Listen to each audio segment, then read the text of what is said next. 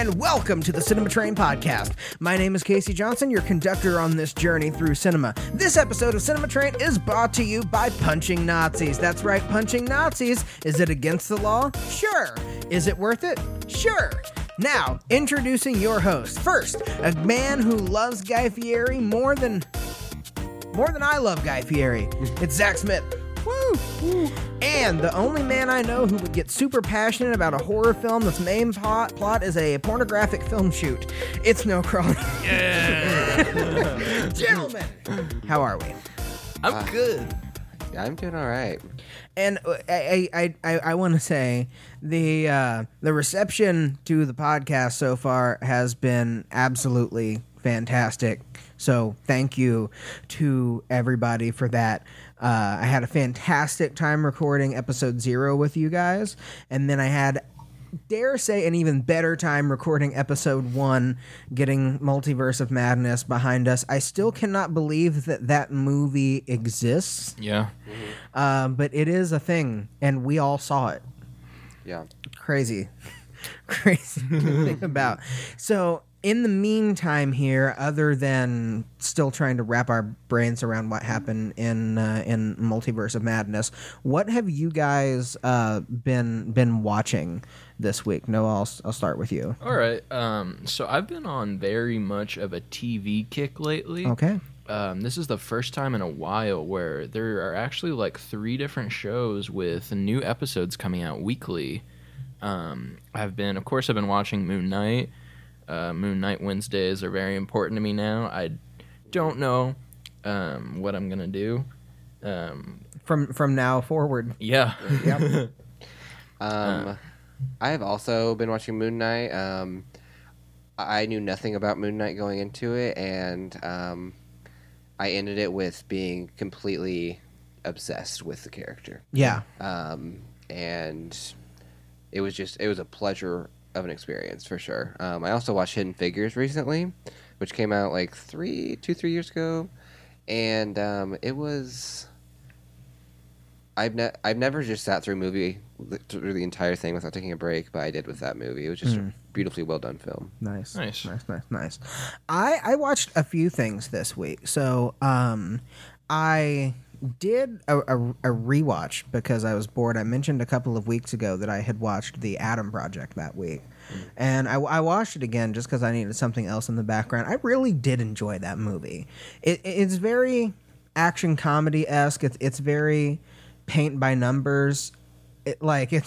This is going to be the next plot point that we go into. You know, Right. it's very vapid in that way. However, with that being said, it is just a really good movie about people like finding out what it is to be a good person, because you've got the kid Ryan Reynolds who thinks that he's a good kid, and then the real Ryan Reynolds who's like, no kid, you're a piece of crap actually. And I'm a good person, but neither of them are where they want to be, and they find that unity somewhere in the middle, and I love that kind of a story. Nia and I have been watching a couple of shows recently. First things first, we've been watching the show on Discovery Plus called The World's Most Evil Killers, which is an interesting title because pretty much all of them are just in Britain. And I feel like the show would be better marketing if they called it Britain's Most Evil Killers. I would be even more compelled, I think, to. But it's just it's so weird because I'm not trying to gatekeep the violent crime community here. But I feel like to earn a place on the list of the world's most evil killers, you have to pass a certain threshold. And we were like watching this one episode a couple of days ago, and it was like, is this one dude who he sexually assaulted and murdered like one 8-year-old. Mm-hmm. And I'm like, that's terrible. Yeah. Like that's terrible. But that happens like 8 times a day in Chicago. Yeah. My cat has a higher kill count. Yeah. and then like it's also been interesting cuz it's a good show. The sound mixing is super cool. on it because it's got a voiceover guy, and the music will go up so loud that you just can't even hear him anymore, which is fun. But my favorite little detail that I've noticed is because it's pretty much all of it. All the people that they're interviewing who are like the crime experts are British. Everybody's British in it. And so they keep doing this thing where, like, did you know how many names British judges have? Because literally it's like Judge Mr. Justice Allen, like, Gotcha. he has like 3 names in front of, and then they did an episode on John Wayne Gacy, and he moved from the Chicagoland area to like Iowa at one point. And literally the voiceover artist is the most British guy that you've ever heard in your life. And he's explaining these small places that these crimes have taken place in Britain that nobody outside of Britain would know, but he's like, at Newcastle upon Grantchestershire for Shire upon Tyne. And then he like spent 45 seconds explaining that John Wayne Gacy moved from Illinois to Iowa. And it just struck me as weird. First, he rented the U-Haul, then into the neighboring state of Iowa. he did have to pay a late fee for the U-Haul. Nia and I have been watching a lot of Guys Grocery Games lately. I'm going to move on before Zach has an entire 3-hour-long soliloquy. And finally, Nia and I watched Sharknado 2, the second one. Sharknado 2 is a lot of fun. A lot of like really weird cameos. Oh yeah. In it after the first one went so like 2008 viral, you know? My favorite thing was like they're about to like enter this like final battle against the shark. Oh god, I can't wait to do our Sharknado episode someday.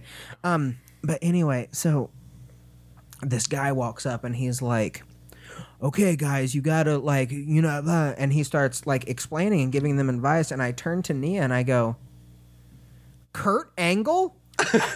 What? WWE Hall of Famer and Olympic gold medalist Kurt Angle? He's in the movie. Like, who did you owe a favor to?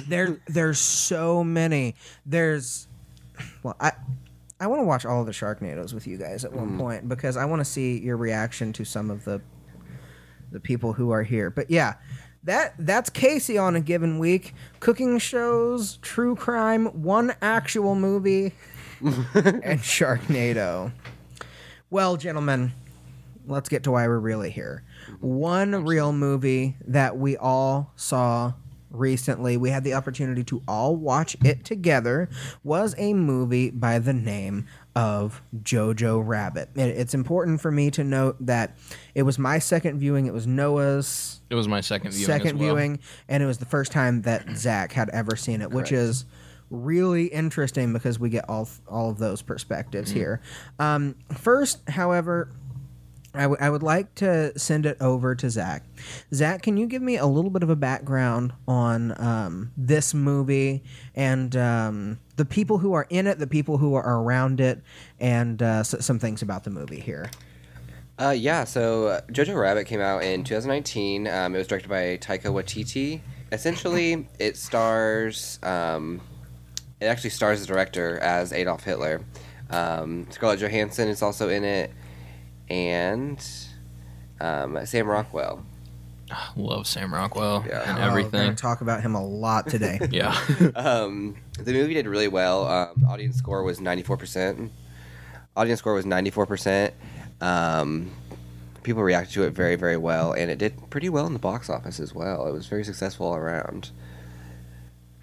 And that's interesting because this was one of those movies that when people saw the trailer for this movie, a lot of people were like, I will never watch that movie.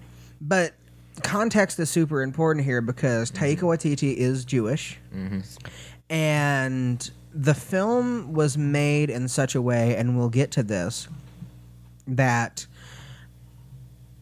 it did not glorify Nazism in any way. In a way, it made fun of it by glorifying it. Yeah. And that's something that we're going to get to, especially in the spoiler section. But for anybody out there who's listening who is like on the fence about it,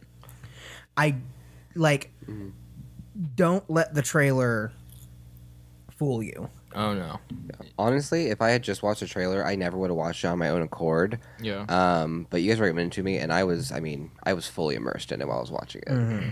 The trailer doesn't quite do the job, I think, of capturing the movie's intention. Yeah. Because, like you said, it's very satirical. It's almost overly glorified to the point it's satirical. Like, it's so unapologetic in what it's doing. But again, it's done through the eyes of Taika Waititi, someone who actually has a very personal stake in something like that. Yeah. Someone that's actually affected by this. Like, none of us, to my knowledge anyway, are Jewish. Yeah. Correct. So none of us actually really know like how that would feel, At one point, Taika actually mentioned that he wanted to, because most war movies are through the eyes of the soldier, and he wanted to make a movie that was through the eyes of just like the everyday people that were like accountants and stuff. And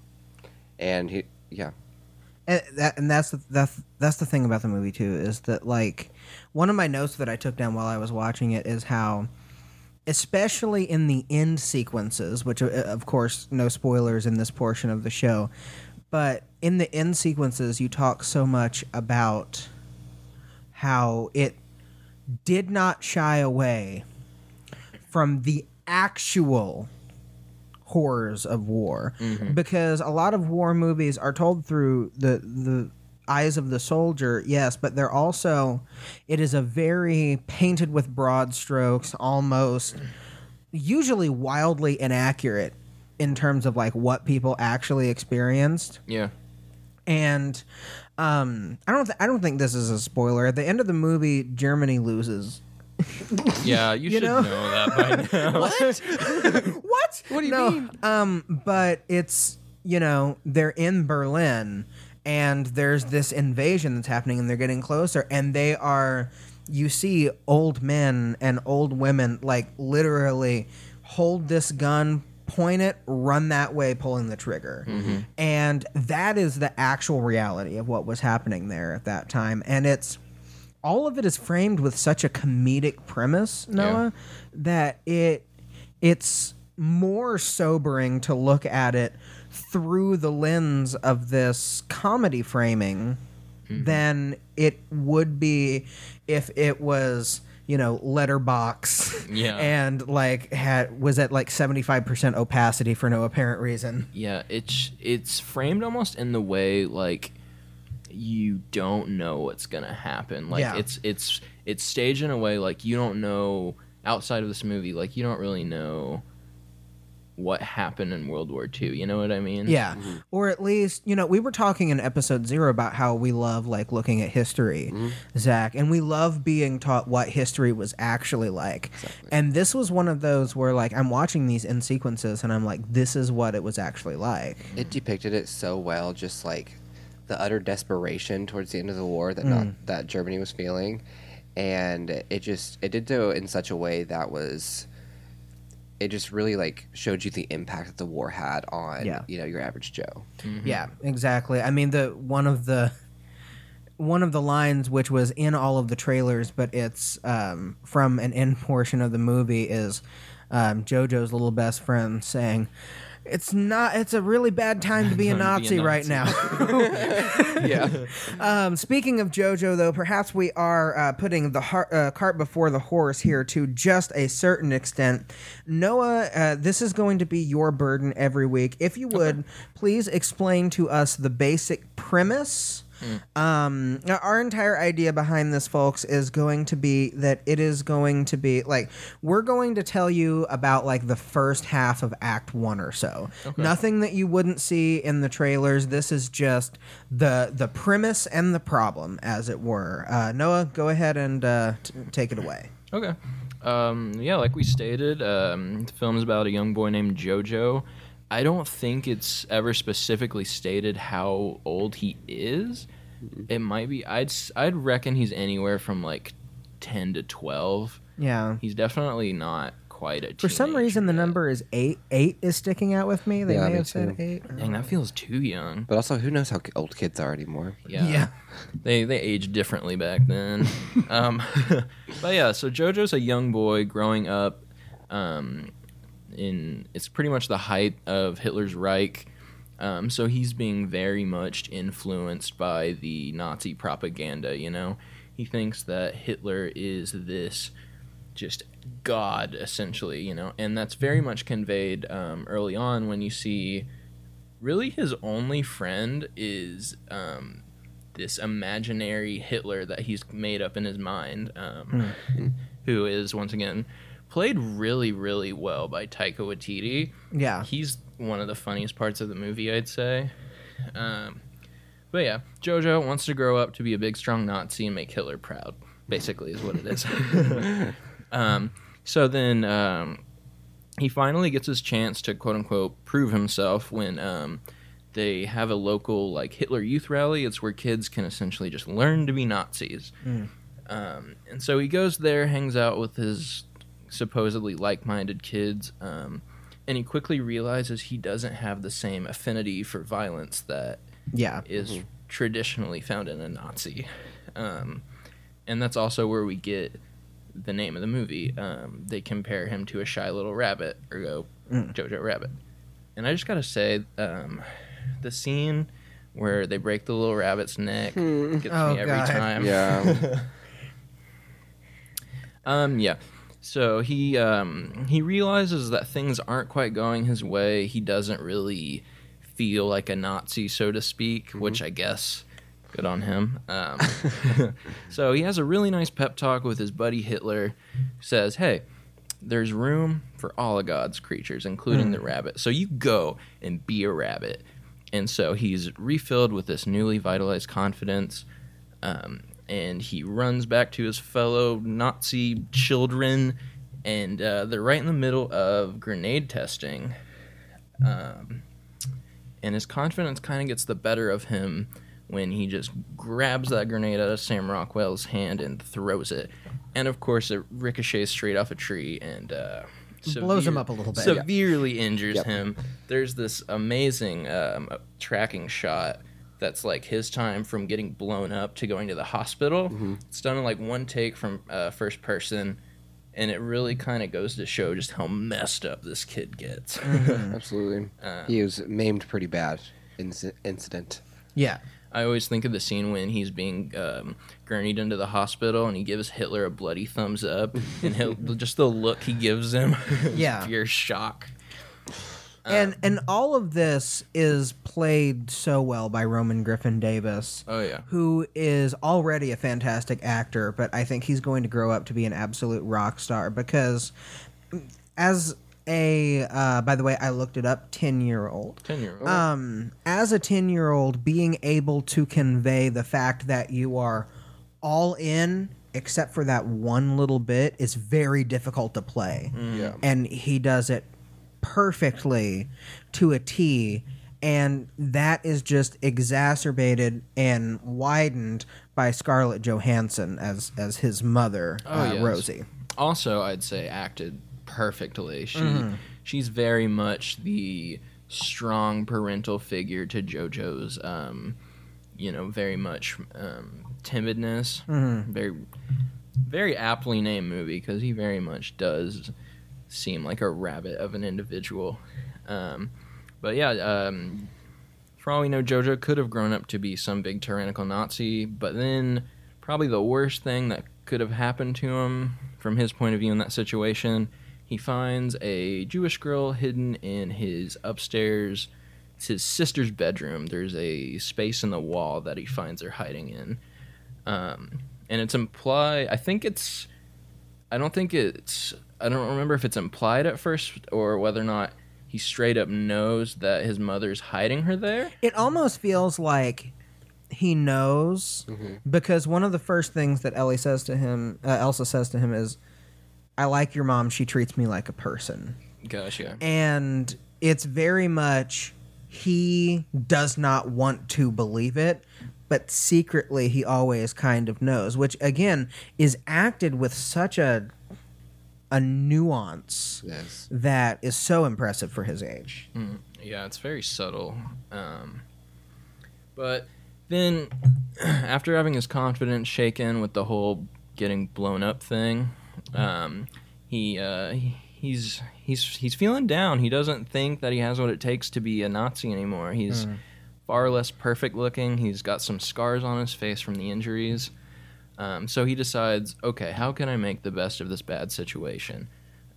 He decides that he's going to try and learn everything he can about the Jewish race, because, growing up in a propaganda-fueled Germany, to him, a Jew is a fire-breathing horned monster. Yeah. So he decides, hey, I'm going to learn everything I can about the quote-unquote Jewish race, and I'm going to present it to the Fuhrer, be a great hero. And then, of course, as he gets to know the girl more and more, kind of grows a bond with her, learns this is just a person. Yeah. He's a very good example of how much the propaganda swayed people's opinions back in the day. I mean, basically everything they knew about Jewish people came from, Nazi Germany. So obviously it's, misinformation, and he's a perfect example of giving into that. Yeah. And all along the way, right, he has his imaginary Hitler at his side, played, of course, by the director himself, which, by the way, it's got to be weird to be directed by a man dressed as Hitler. Absolutely. Okay, Hitler, sure thing. Yeah. But he... And Taika does it so well, too, in that this metaphorical imaginary Hitler really represents his relationship with his Nazi beliefs, right? And as he starts to have issues with his beliefs start to have an issue with him. And you watch over the course of the movie as Taika Waititi goes a little bit and a little bit and a little bit more towards that Hitler that we know. Yeah, absolutely. So I first saw this movie in the theaters, and Noah, you first saw it when it came to disc, right? Yeah, I picked it up first day it came out on Blu-ray. I wanted to see it in the theater desperately, but I just didn't get the chance. Yeah, kicking yourself at this point for sure. And Zach, you saw it a couple of weeks ago. Yeah. What surprised you guys the most about this film?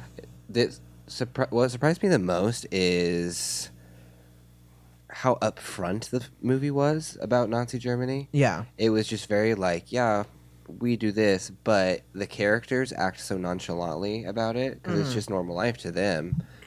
Whereas, as a viewer, you're watching it and, you're shocked. For me, it's really that it made me sympathize with Nazis. Like, Sam Rockwell. Okay. All right. We're going to back up a little bit. Yeah.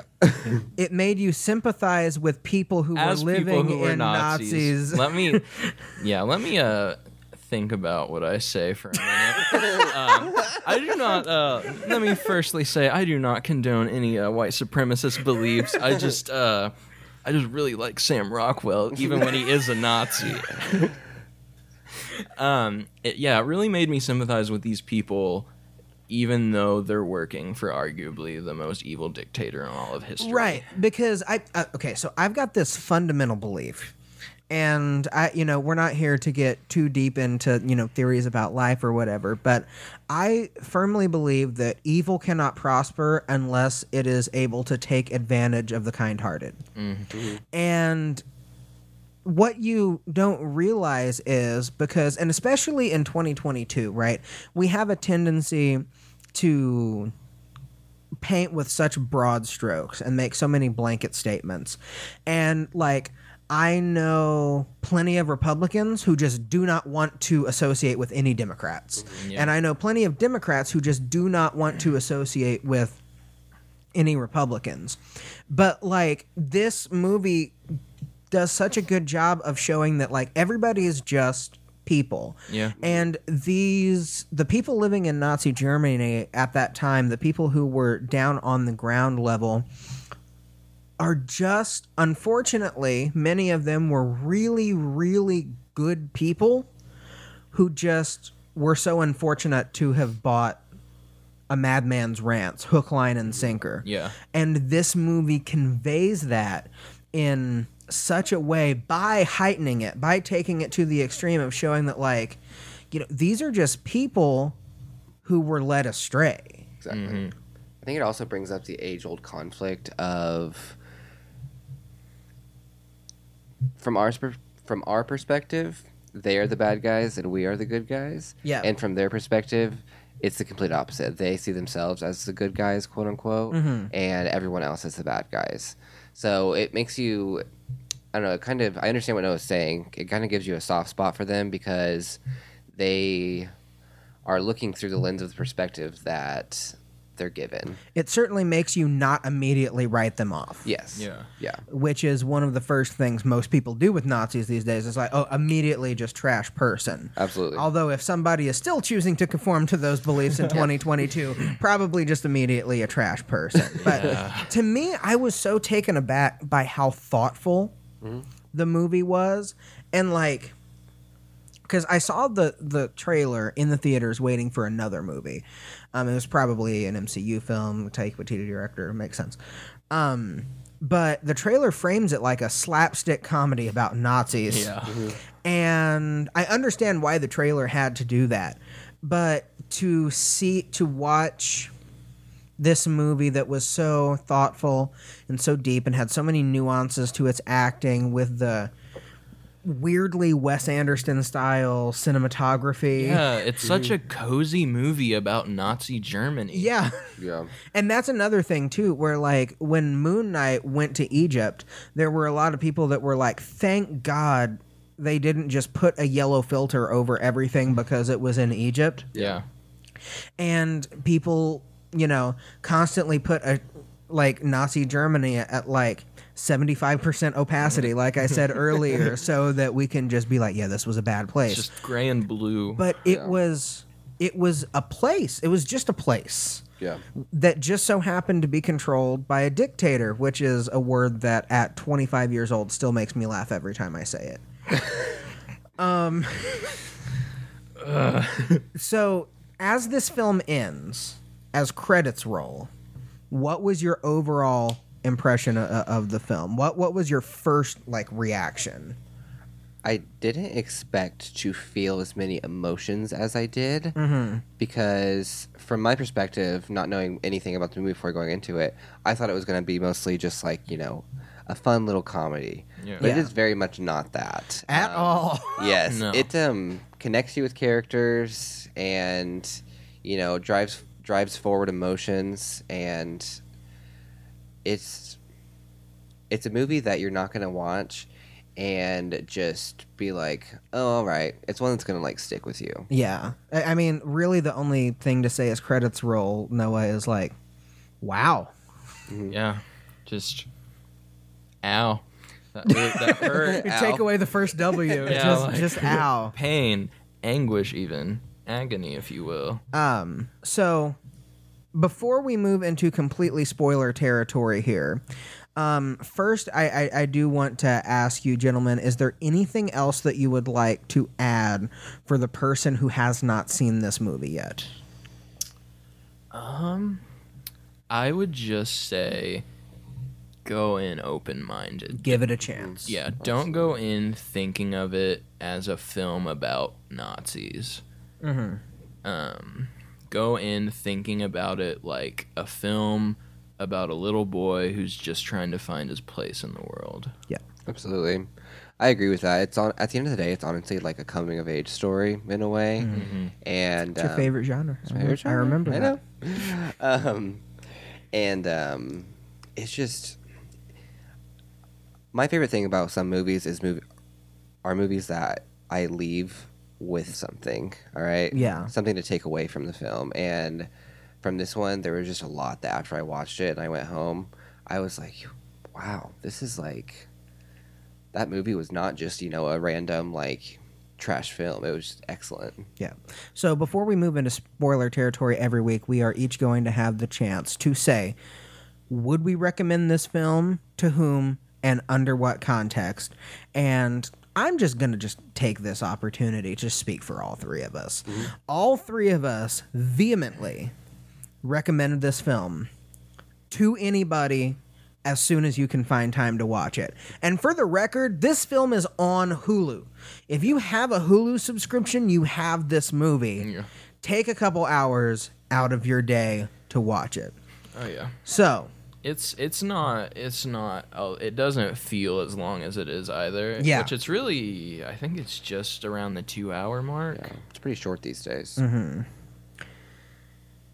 So, right now, I am saying words, and these words are to signify a total and complete break between the spoiler section and the non-spoiler section.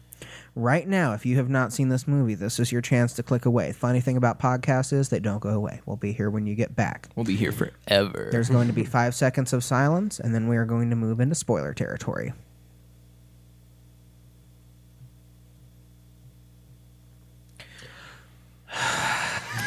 All right, here we go. Yeah. So the first thing we have to do is we have to watch. We have to watch The Elephant in the Room. Look at it, say hi. Yeah. Take a note of it. So let's talk about that moment. Yes. This movie, for as lighthearted and bright as it can be, it simultaneously manages to have one of the darkest scenes I've seen Ever. in a movie ever. Absolutely. Because this whole film, when you watch this film, it's very colorful. It's very saturated. Mm-hmm. All right? And this scene comes about, and before the scene even happens, you kind of wonder, oh, where's the color? Something's a little off. It's lit like any other World War Yeah. II movie. Yeah. And you see that, and then the scene occurs, and you're not surprised, but you're still just like, holy crap, what just happened? And I can only speak for myself here, but I also can speak for everybody else in the room, including myself, Noah, and my girlfriend Nia, who none of us were watching the movie during that scene. You didn't notice this because you were watching the movie, but all of us were just watching you Yeah. to see what happened when he stood up. And the funny thing is, when that happens, so many things about the movie make so much more sense.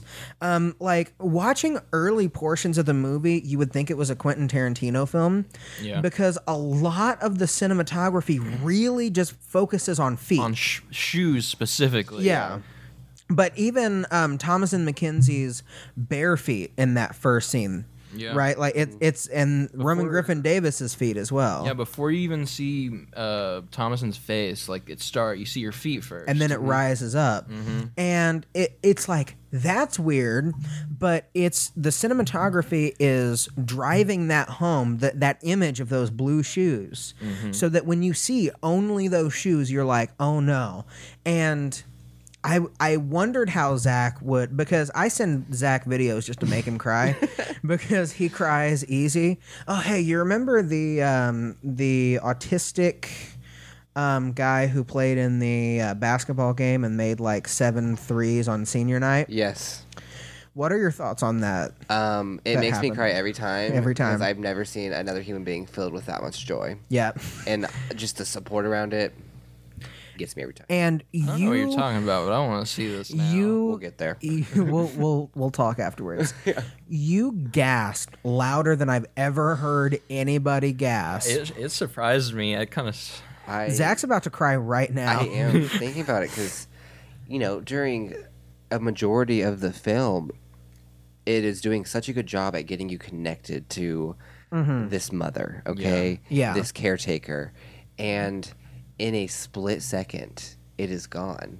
Yeah. Because you see, We I've noticed we keep dodging around it. We haven't actually said what it is. I was gonna say, do you want me to just bring it out? Yeah, so it's very a little bit more subtly at first, but then like much more later on. It's implied that his mom is kind of a might be a rebel sympathizer. She talks about how much she doesn't like the war.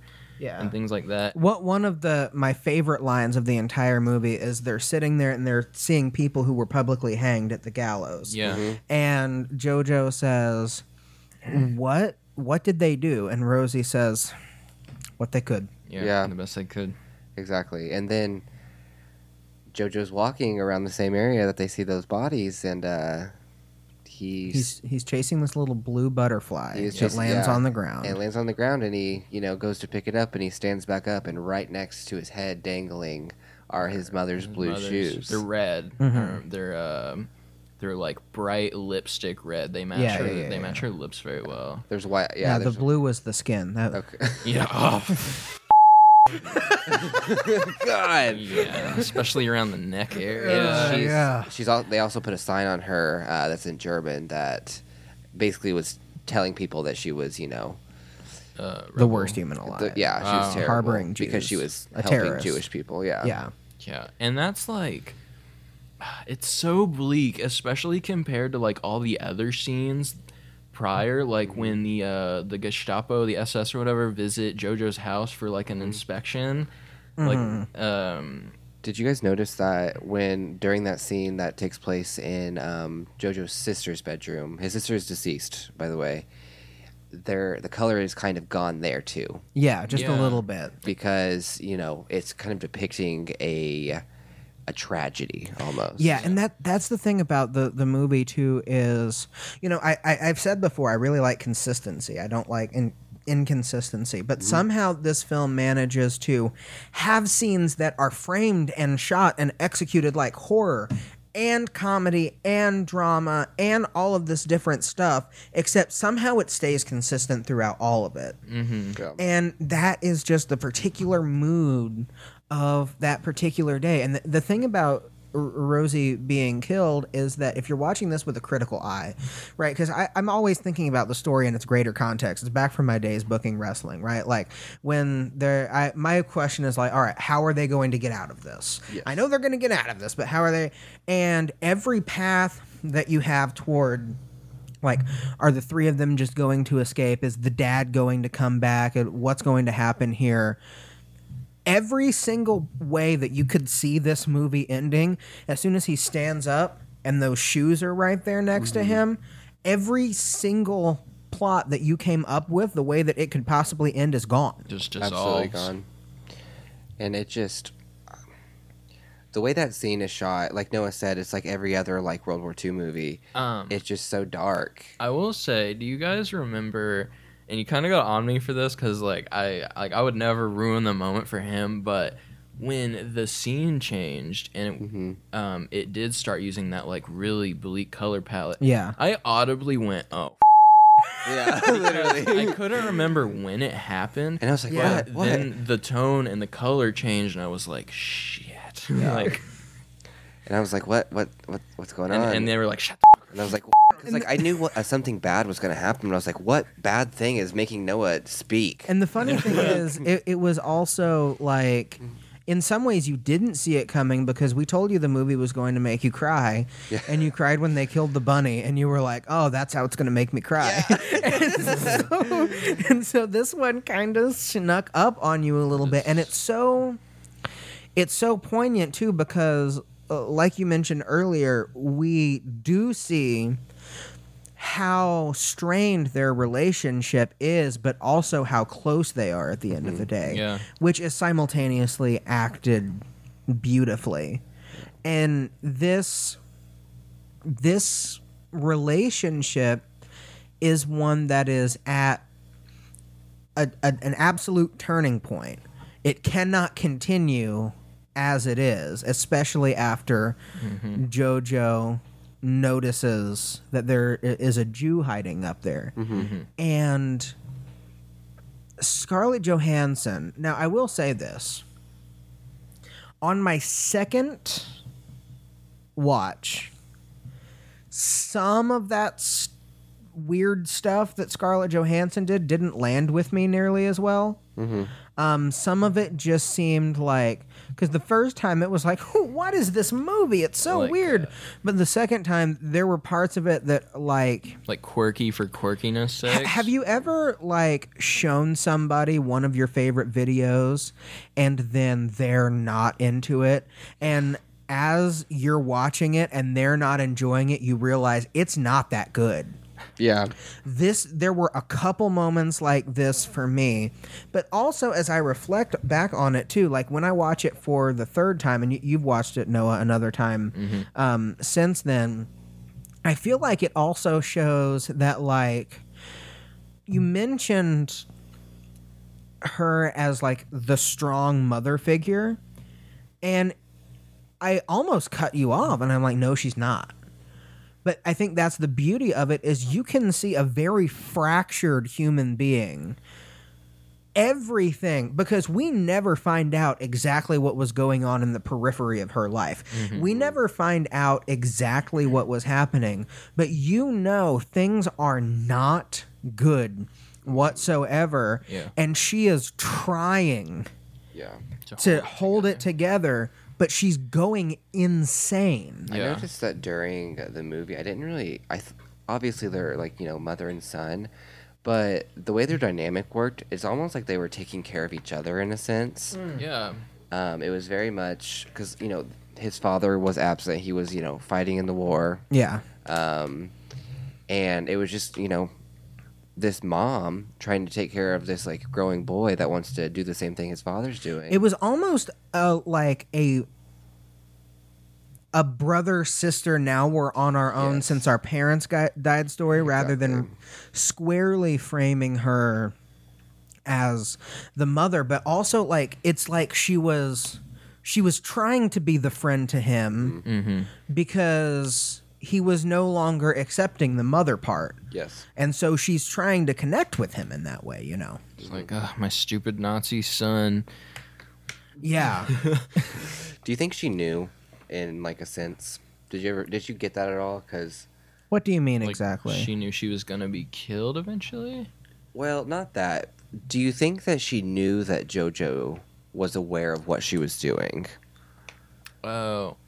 Because in the film, it makes her out to be a very kind of with it and like sensitive to her surroundings kind of girl.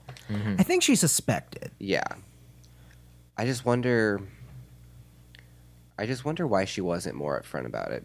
I mean, I personally, if I were in her case, I might do the same thing that she did, because I feel like this is one of those, when your child is beginning to reject, I say this as we're all college age people with no kids, but that we know of. I'm pretty confident Zach doesn't have a kid, but him too. As your kid is starting to reject everything that you say, I've seen this so many times in like people that I know, and it's like, so if I stop him right here and I take him upstairs and I say she is a Jew, she is just a different person, she's a good person, he's probably not going to take that very well. No. Because right now he's rejecting everything that I say. But I'm like, I think he's figuring it out, and I need to let him figure it out for himself, because he's not going to listen to me, but he'll listen to his conscience. Yeah. Like maybe letting him get to know Elsa more.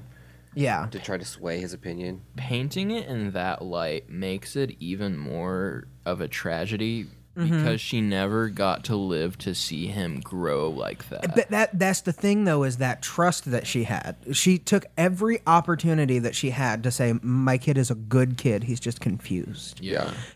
And as she, you can only think, as she was led toward the gallows, as the noose was tied around her neck, she knew in the end that Jojo was going to do whatever he could for Elsa. Yeah. Yeah. Yeah, I think she was able to die knowing that, I mean, essentially her 2 kids would figure it out. Yeah. Especially because Elsa looks so much like the dead sister. Yeah. Yeah. Too. And I think it's so important that she was hid out in the sister's room and that she reminded Jojo so much of his sister who was gone, because as their relationship starts to develop, you really start to see those little things where he's like, don't touch my sister's stuff, but then slowly he'll let her sit on the bed. Mm-hmm. Yeah. I think the moments in that movie that are kind of bleaked out, like in the sister's room and at the gallows and stuff, I think it's comparable to a child, and that is being the location of a tragedy. Yeah. You know, his sister's untimely death, his mom being hung. And the death of his entire way of life as well. Yeah. Yeah. So it's interesting to me that we haven't talked much about Thomas and Mackenzie yet. Yeah. Because to me, of just about every main character, and by that I mean basically the 3, Yeah. she took it for me. The way that she would say you think I'm a monster, I'll give you monster. Oh, yeah. But at the same time, I'm going to show you how ridiculous it is that you think that I'm the monster. But one of the first things that Nia and I said walking out of the theater was like, Roman Griffin Davis and Thomas and Mackenzie, give them 10 years and they will be the biggest stars in the world. Thomas and Mackenzie a little bit already now. She's getting there. she's And moving up. this was it for her, really. Yeah. And then Last Night in Soho happened and she's gonna I really want to do a well last night. put it in the list. Okay. Can we touch real quick on Sam Rockwell's character? Yeah, because my Gladly. next question was going to be, what side character do you think stole the show? And oh my God, Captain K. Absolutely, Captain K.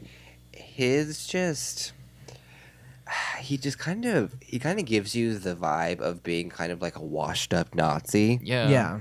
He's just kind of like, whatever. Damn kids. I'm gonna drink, Where I was coming from earlier with that poorly worded point about sympathizing with Nazis, the primary fuel behind that was like, I never thought I'd almost shed a tear like when, like at the end of the movie, it's off screen, but he definitely gets shot to death by the Russians, and I don't like it. So What made that hard for me was his sub-officer Finkel, all right? Yeah. Mm-hmm. There is very much an implied relationship there. Yeah.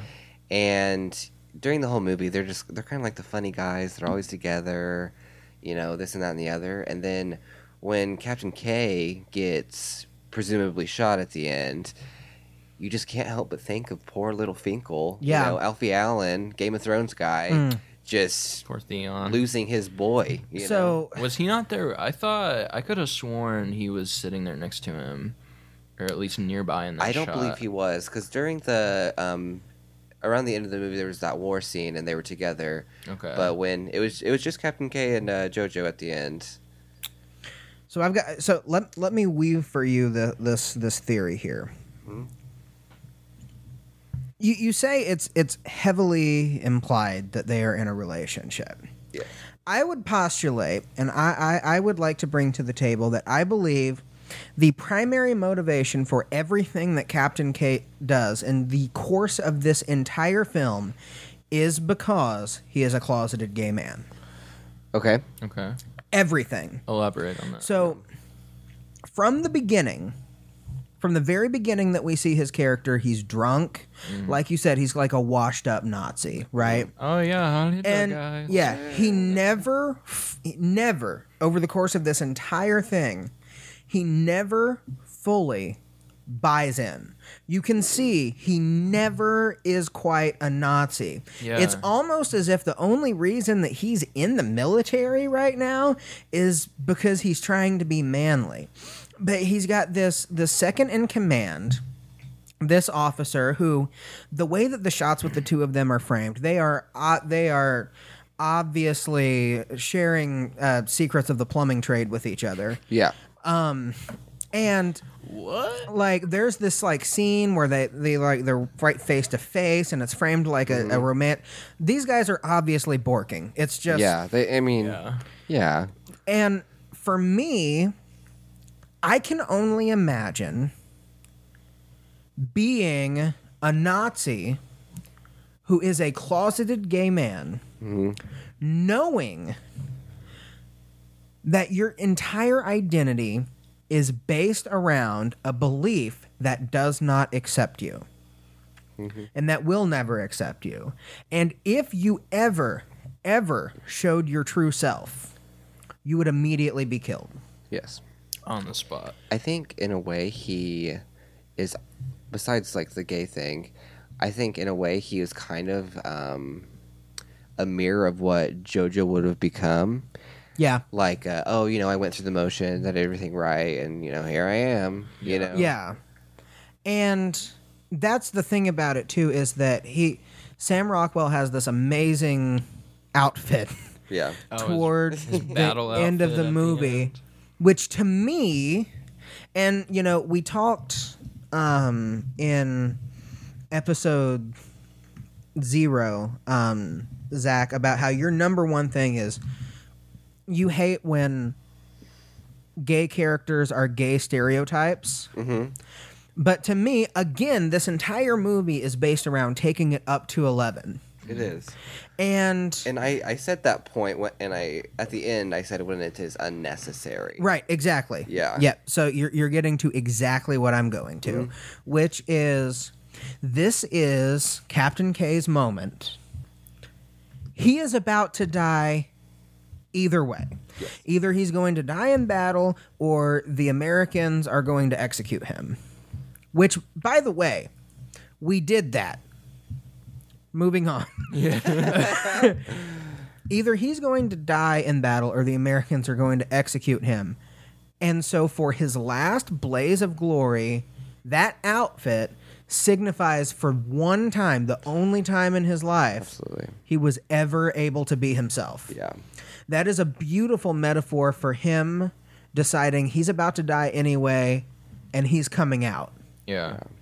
And as such, this is why, and there was this whole subplot where he and Rosie like knew each other. Yeah. And they like supported each other. And he looks at the sisters' papers and sees that the birthday that Elsa gives him Doesn't match up. Yeah. And he chooses at that exact moment to be like, good, and not report her. Yeah. And it's like he knows in a few days the war is going to be over. Yeah. And this person is being marginalized for being themselves, like he's being marginalized for being himself. And this is his one opportunity to make sure that somebody gets to live their life being who they are, which is exactly in his final scene what he does for Jojo. And Yes. I'd feel bad if I just didn't bring up their relationship throughout the whole movie. Oh my God. Because he very much serves as the kind of surrogate father figure for Jojo, because it's a big plot point that Jojo thinks his dad's a Nazi off fighting in the war. Yeah. Eventually you learn that's not the case. He's actually working as a freedom fighter. But just the relationship between Jojo and Captain K. At first, he kind of sees him as just like this another annoying little kid in the Hitler Youth group. Yeah. And then, like we mentioned earlier, he blows up. His Jojo's mom is not the happiest with Captain K about that. Walks in, punches him right in the nuts. Immediately.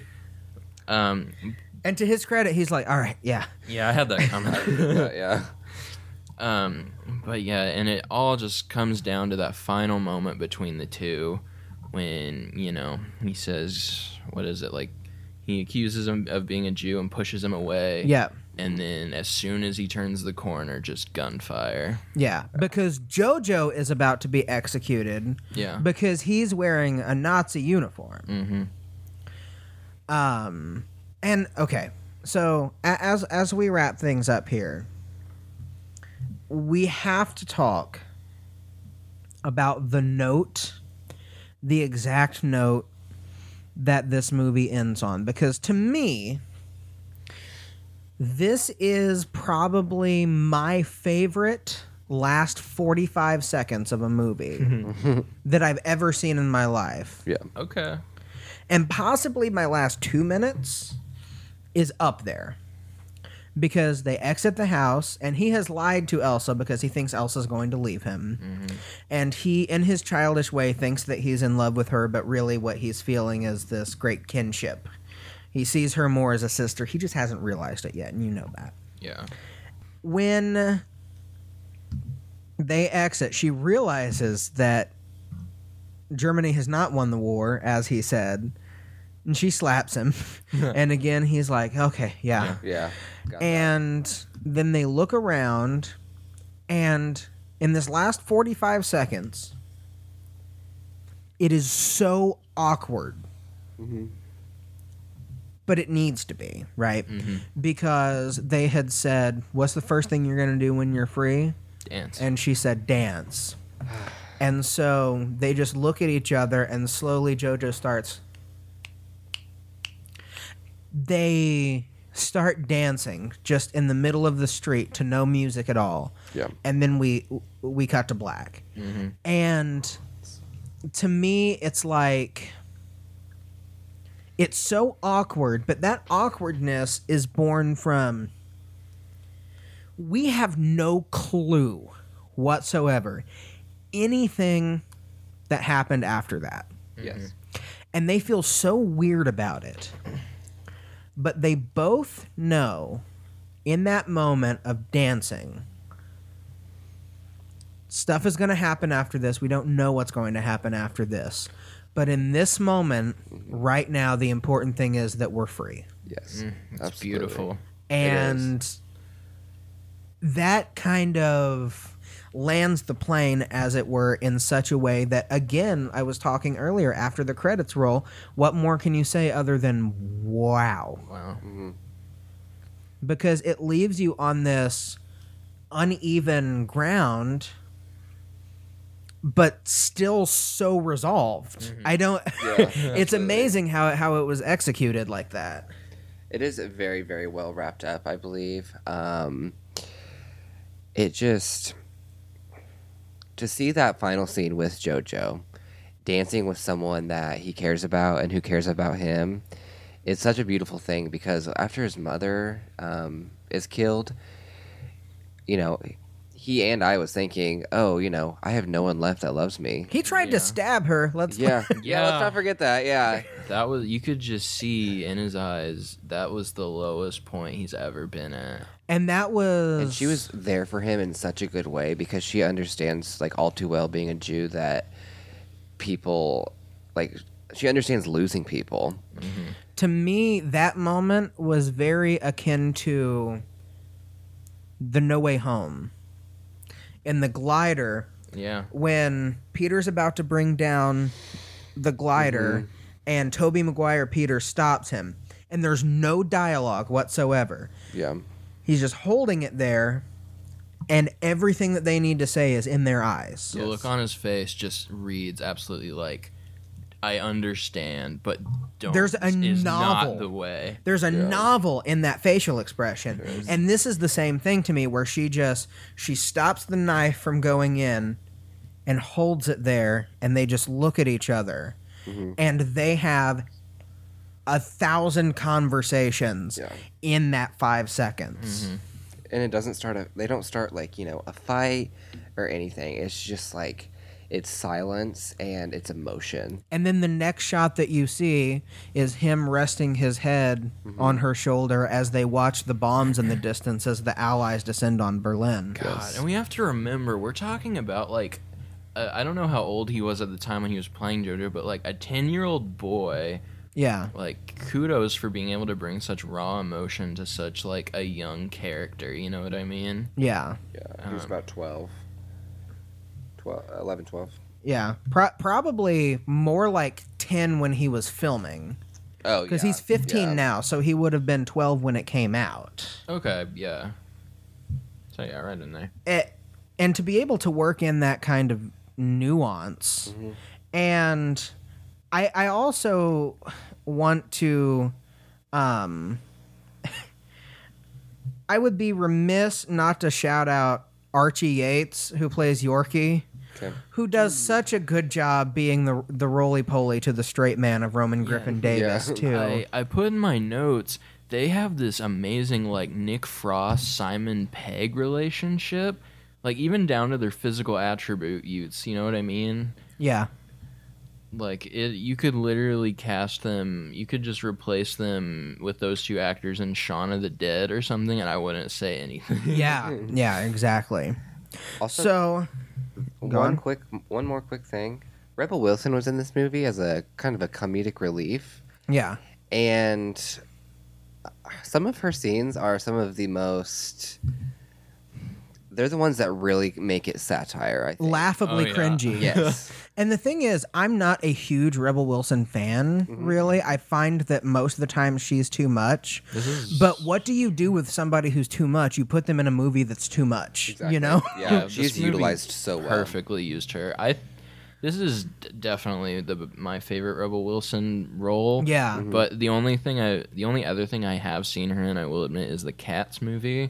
So it's not like a huge, not a, shout out for when we do the Cats episode. Highest of highs and lowest of The lows. highest I'm of actually highs. busy that week, sorry.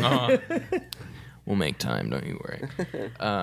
One more thing, I just have to bring this up. Yeah. When you Okay, mentioned- I'm just gonna I'm gonna say this.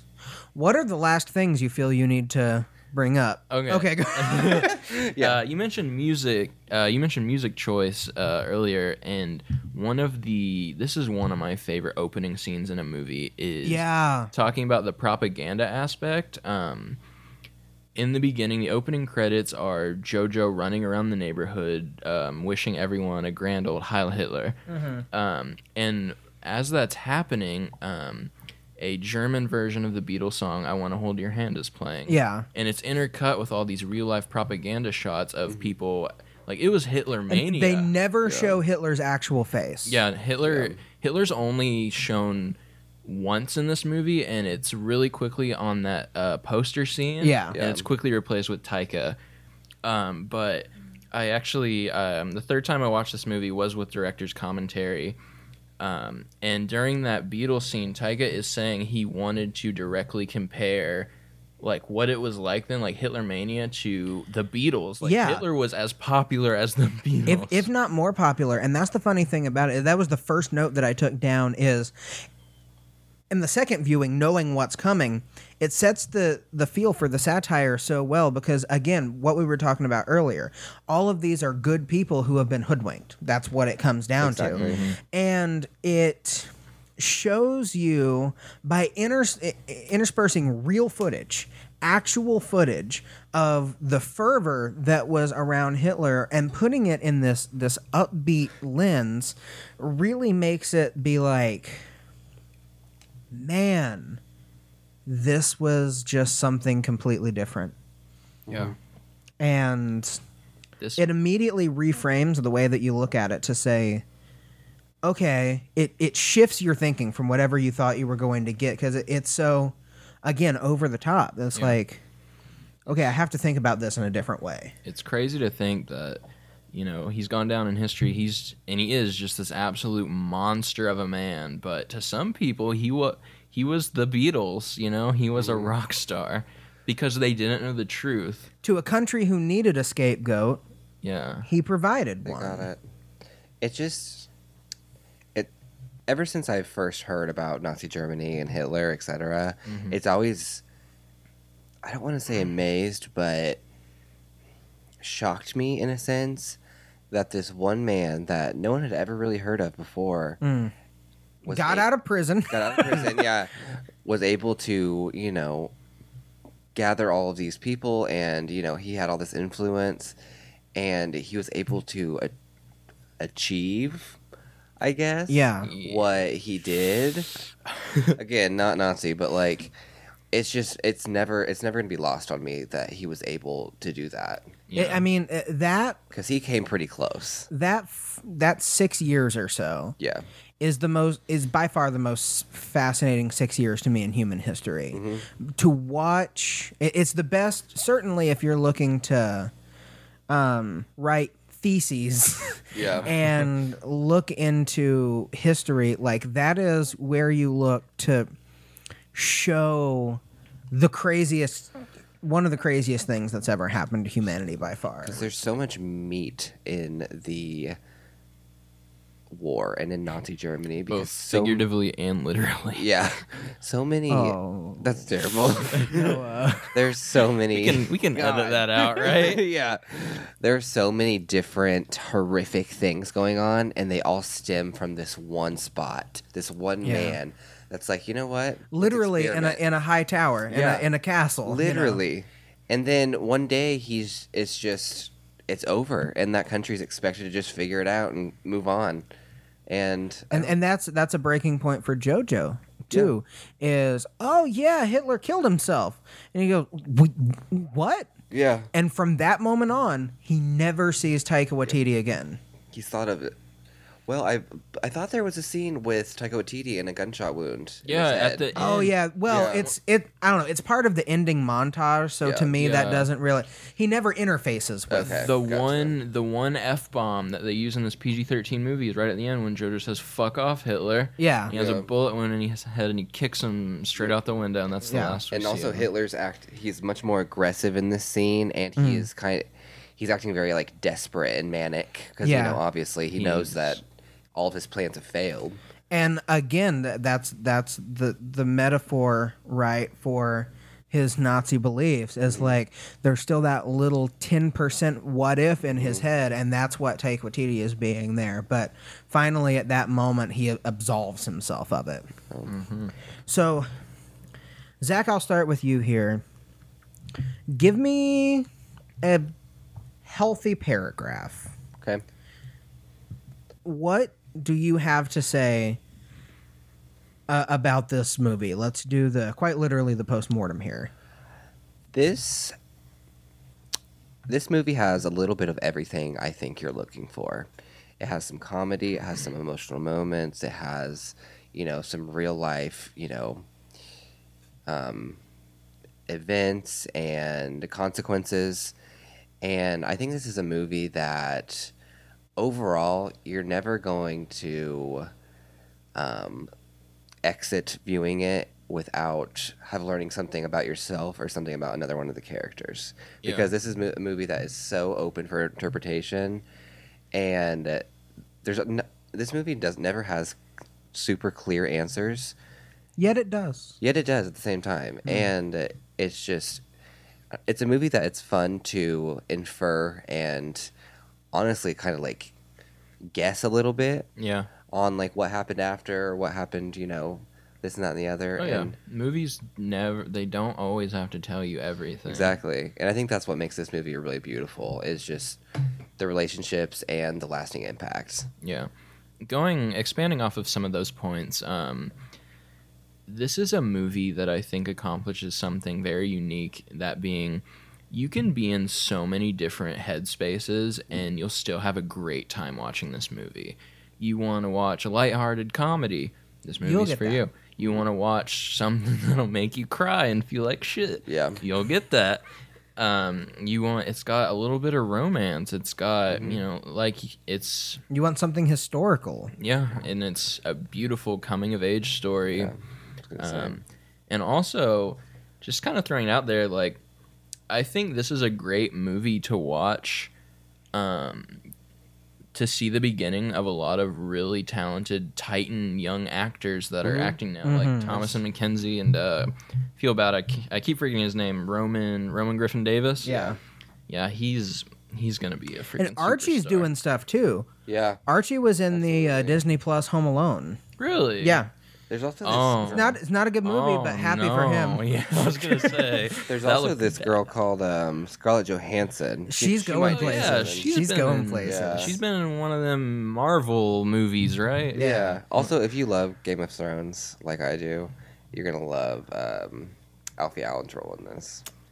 Alfie Allen. It's so different. And from this when he this plays is the Game of such Thrones. a good example of a movie that keeps its cast so tight.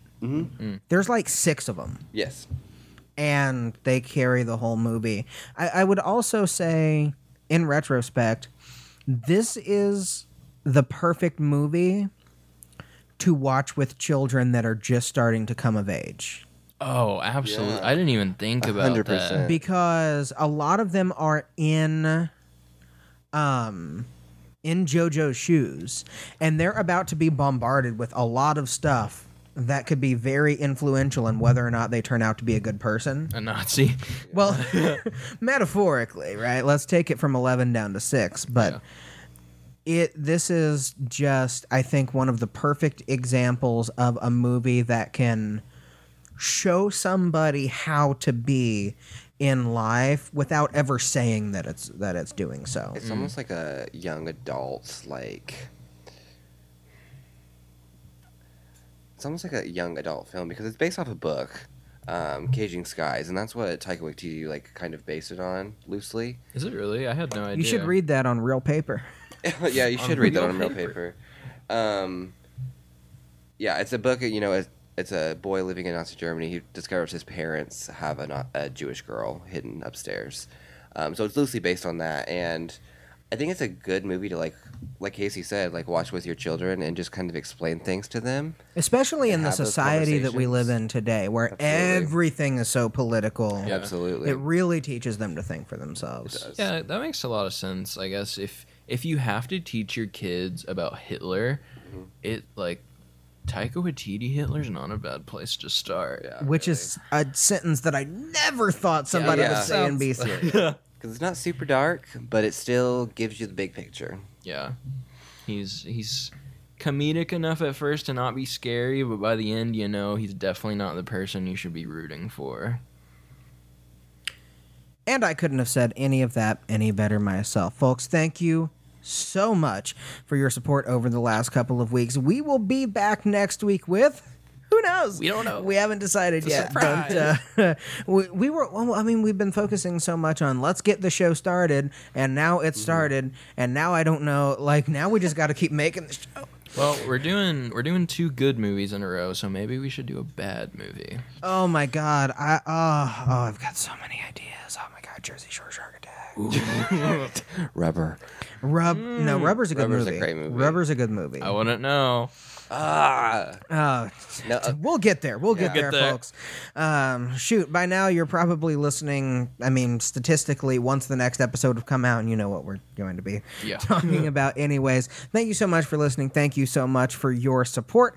My name is Casey Johnson, Zach Smith, Noah Crowley, and until next time, we will see you the next time this train leaves the station. Bye-bye. Bye.